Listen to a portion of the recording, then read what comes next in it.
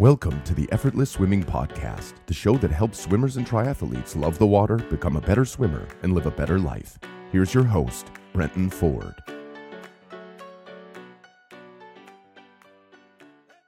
Welcome to the Effortless Swimming Podcast. My guest today is Bryan. And Craig, it's your birthday. So first of all, happy birthday. And I've got you on the podcast to talk about the improvement that you've made in the last 12 months with your swimming, because I did a follow-up filming with you. So you attended a clinic about 12 months ago, came and did a follow-up, and I did the comparison and I was like, Jesus, this is a huge improvement. And I was curious as to know what your speed improvement was and what that result was after making such an improvement with what looked a lot better. And you said you'd improved about 18 seconds per 100 for a 1.5K swim. It was for a 2K. For a 2K. So it was about 18 seconds per 100 pace. That's awesome. So to get into it, when you sort of started 12 months ago, when you did a clinic with us, what were you swimming? What were you training for? And tell me a bit about your swimming then. So I swam a bit as a kid. Started when I was about 6 weeks, and I hated it really.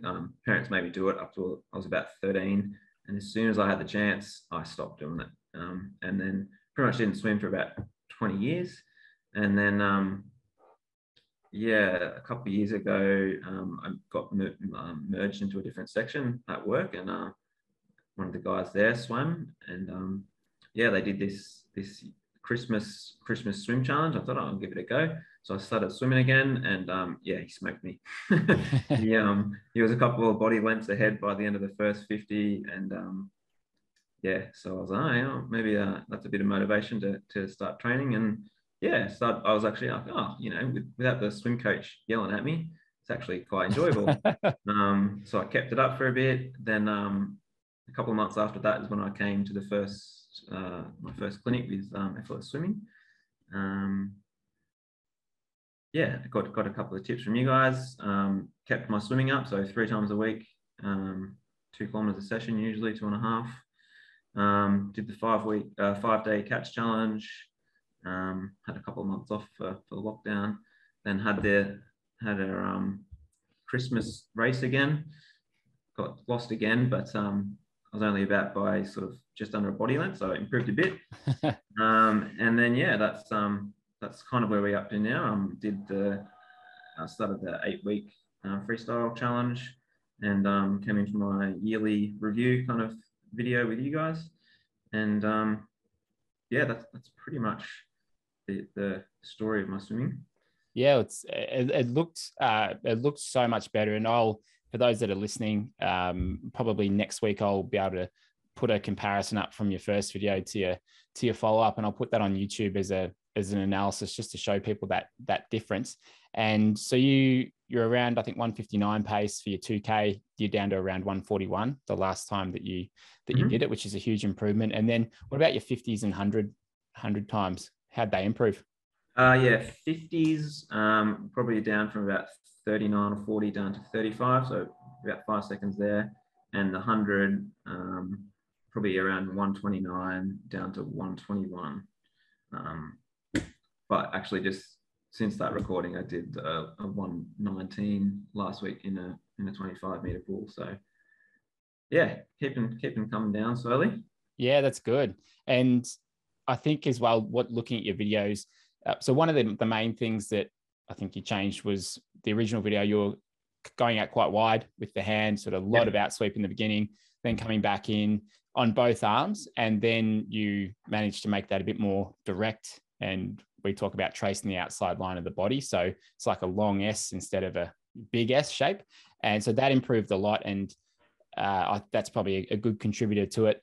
But the catch as well had come along really nicely. And so when you first came to a clinic, did you have much of an idea of what you should be doing, or maybe what you were doing when you were swimming, or was it just like remember Not a few really. things when you were a teenager?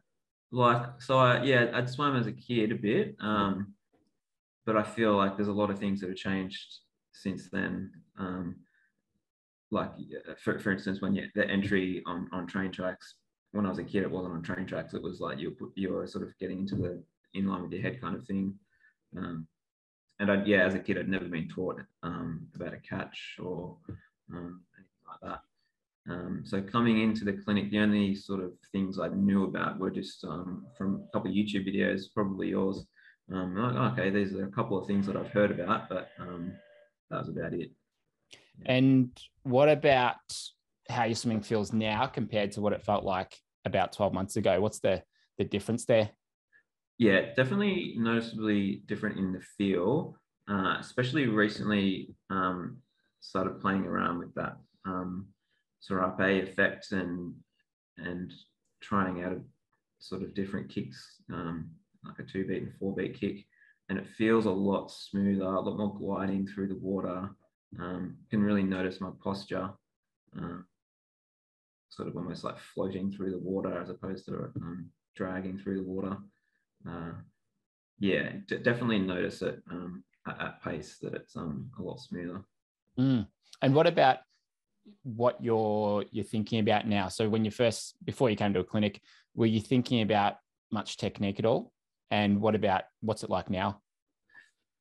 I don't know if I was thinking about much technique before. I was probably, just trying to swim as hard as I could. Now things that I'm working on. So from the most recent video that I sent you, there was 3 main things that I've sort of been thinking of. That was keeping my kick a bit tighter, the catch a bit smoother, I guess, in that light bulb shape, and having a proper exit, I guess, going the full distance on my exit. And I'm still kind of playing around with a bit of the kick and serape. So they're the things that I'm thinking of at the moment. Yeah, nice. And I reckon as well, like once you're comfortable with those couple of changes, then it's a good time to start to look into increasing the stroke rate a little bit, especially for the 50s and 100s, maybe a little bit for the 1K or 2K as well, but definitely for those 50s and 100s, like just getting comfortable, letting it go a little bit to be able to get the stroke rate up and work the kick pretty hard for a 50 and 100, because looking at your stroke, you've got a lot more than a 119 in you and a lot more than a 35 in you as well. I reckon, just looking at your swim there. And so part of that is finding that balance between like good form, but also just, going for it and getting the rating up a bit there. How do you feel in terms of, let's say, your 119 you did the other day? Do you feel like you've got room to bring up the stroke rate? I do, yeah. But I guess always in the back of my head is trying to keep that really good form, really good technique. So I think that slows me down a bit in terms of the stroke rate. So I've actually ordered one of the, I can't remember all the timers that you chuck in the back of your cap. So the tempo trainer, yeah.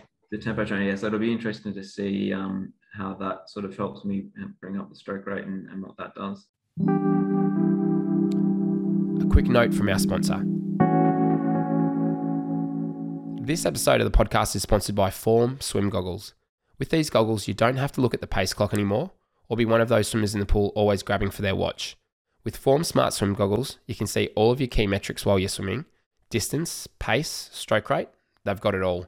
And the swim data is displayed on the goggle lens, and you can customize the display to see the metrics that you want to. And I was worried that it was going to be distracting, but you can literally see through the display. The metrics are always there, but you have to choose to focus on them. It's really impressive.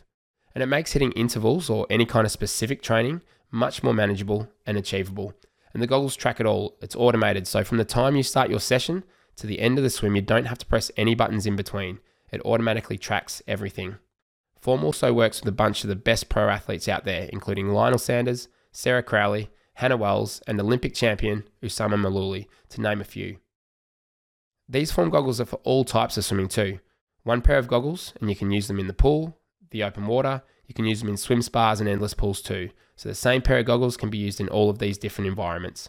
The battery life is incredible too. 1 hour charge is 16 hours of swimming time battery life. And you can have the display on either your right or your left eye. The goggles themselves come with anti-fog solution that's used in dive masks, so it's great in terms of quality. And there's a protective case with a nifty drainage solution, so after you swim, you can store them safely. And while the goggles connect to the Form Swim app on your smartphone too, they will sync with the Form app, and there you can review all of the details of your swim, and you can see what other swimmers are up to in the Form Swim community as well. I'm a big fan of these goggles. I was really impressed when I used them, and I use them for a vast majority of the sessions that I'm currently doing. To find out more about the Form Swim goggles, go to formswim.com, and you can use our coupon code EFFORTLESS at checkout and save $15 off your order. Back to the podcast. Yeah, that'd be interesting. So you could do, in the 8-week course, in that there's a set there to sort of gradually increase it. For like if you're all out 50, for example, though, it'd be good to do a couple where like you just let it rip, where you might set it as like 100, which is really fast, and you'll probably have no hold at all. You'll just be spinning the wheels and see what your time is. You'll be exhausted after it, but then go from like maybe 100, maybe down to 90, and then like 85, 80, 75. And just because that 100 will make that 80 stroke rate feel so slow that it's good to have that contrast. So yeah, I'd be curious to see what your times do when you do use that. I think at the moment I'm probably around 70 for my sprints. So definitely a lot slower than the 100. So that'll feel different. Yeah, it'd be good to because you probably don't want to go to 100 to actually use that, but yeah, I think something like an 80 at least could be good.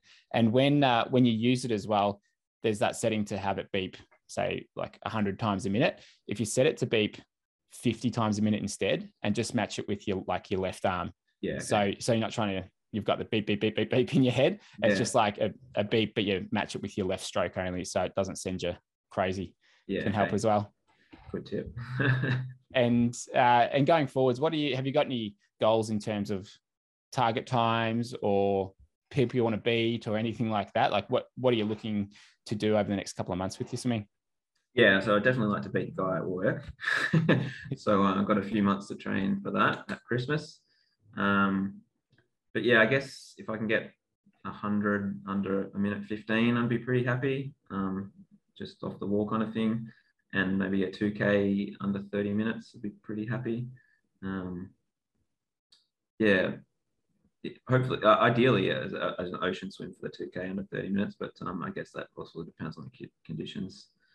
Oh, that's I'd be looking forward to see how you go over the next 10, 11 months to go towards it, because I think it's certainly possible. And I've seen a lot of swimmers that we've worked with have that improvement, and 18 seconds in a year is really good. But I don't think you're capped at your 141s for that at all. So that'd be exciting.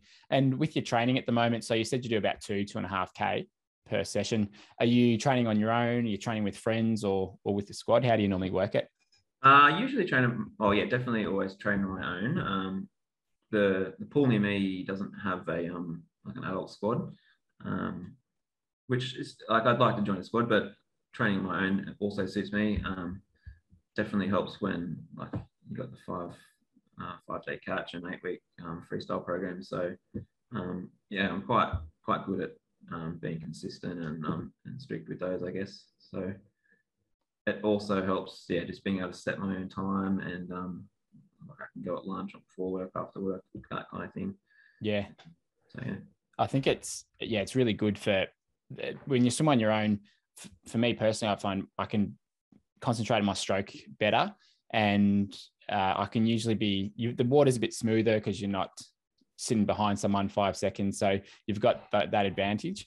And sometimes the disadvantage is you may not push as hard. So in terms of fitness, sometimes that can suffer a little bit, but the technical side of it, I think you usually do better when you are training on your own, and you're not sort of rushing your stroke at all, because you're trying to keep up with people in your lane. And it's easy to fall into that habit with the squad. So if you are in a squad, you can still improve, and if you train on your own, you can still improve as well. So just use what you've got, and it doesn't matter sort of either way, I think. And what's one of the main sort of drivers for you with why you swim? Is it like, do you feel good afterwards? Does it help you with work? Is it the challenge of getting better? what are some of those motivations? I think probably the challenge of getting better. Yeah. I guess I never had that as a kid. I was just swimming because I had to swim. Now I kind of enjoy the process of learning and improving. I guess that's sort of a few things in my life like that. Just the whole process of improving is probably what keeps me coming back. That's the main thing. And with swimming, it's quite obvious. You can see both the pace come down, but then just visually, like the stroke looks better, kind of thing as well. Yeah, it's good like that. It's, you know, whether or not you're getting better just based on the times, and then to see that visually as well is great. So I think you filmed in January, so then maybe like April, May, June, somewhere along there would be a good time to see where you're at again, and be interested to see that continued improvement. So in terms of finishing up here, is there anything that you think the people listening should know, anything that you've learned along the way with your own swimming that you think could be helpful for others? Sort of put you on the spot here. I guess probably I was talking to my wife. I was like, I'm going to go on this podcast, and she's like, what are you going to talk about? All you did was just listen to their tips and swim 3 times a week consistently. I'm like, I guess that's all I did. So I don't know, maybe that's the tip. Just be consistent and enjoy it. I guess if you can find enjoyment and stay consistent, you'll probably see results. Yeah, I love it. It's funny, isn't it? Like, to put simply, it's like, it's those two things really. It's like, be consistent with it, and you're doing 3 times a week, which I think is the sort of the minimum you need to do to see good improvement. So you sort of tick that box, and then focus on your stroke, and apply those tips, and it can be kept pretty simple in the end, really. Like that's all it takes. So that's I like that. It's really good. Well, Craig, I appreciate you being on the podcast and sharing your improvement over the last 12 months, and looking forward to seeing how you progress in the next 12 months. Yeah, sounds good. Awesome. Thank you. Thanks for having me. Yeah. Thanks for listening to the Effortless Swimming Podcast. If you'd like us to help you become a faster, more efficient swimmer, go to www.effortlessswimming.com.